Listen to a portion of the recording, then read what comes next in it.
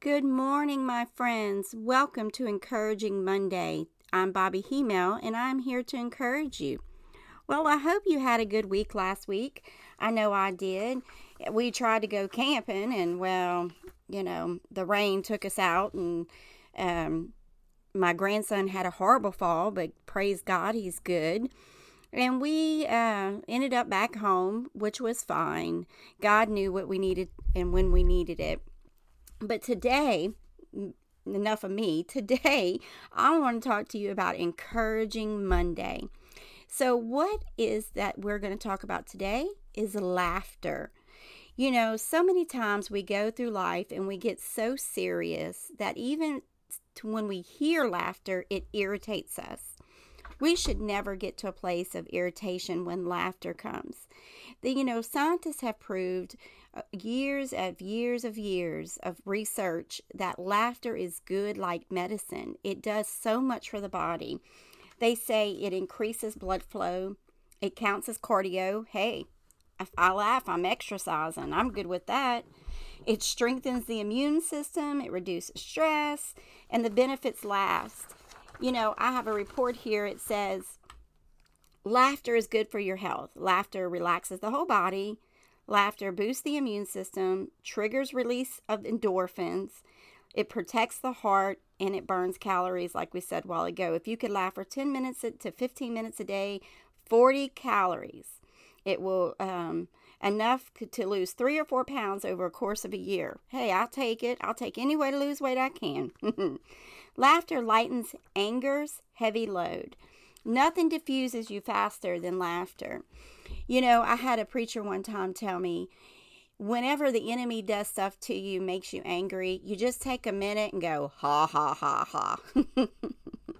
I'll never forget that as long as I live. One time we were going on a trip, and our truck, the air condition wasn't working, and my husband had told me, don't turn on the air conditioner. It'll stop the vehicle. I'm like, okay. Well, I completely forgot. I got hot, so I turned on the air conditioner. Sure enough, the car broke down, and I didn't know what I was going to do. And I just thought about that preacher. It said, when the enemy comes to make you angry, you take a minute and laugh and do ha, ha, ha, ha. And so I sat there and said, you're not taking my joy today, Satan. And I laughed and I went, ha, ha, ha, ha. Ha, ha, ha, ha. And I continued to do that until I started truly laughing. And within an hour, I was back on the road and God took care of us. The Bible, scientists have only proven the Bible. In Proverbs 17:22, it says, a merry heart does good like medicine, but a broken spirit dries up the bones. How true is that? And so much so that scientists have proven the Bible once again. They don't even know it, but they're proving the Word of God over and over and over. If you've never heard of Jeff Foxworthy, he's a great comedian. You should listen to him every once in a while.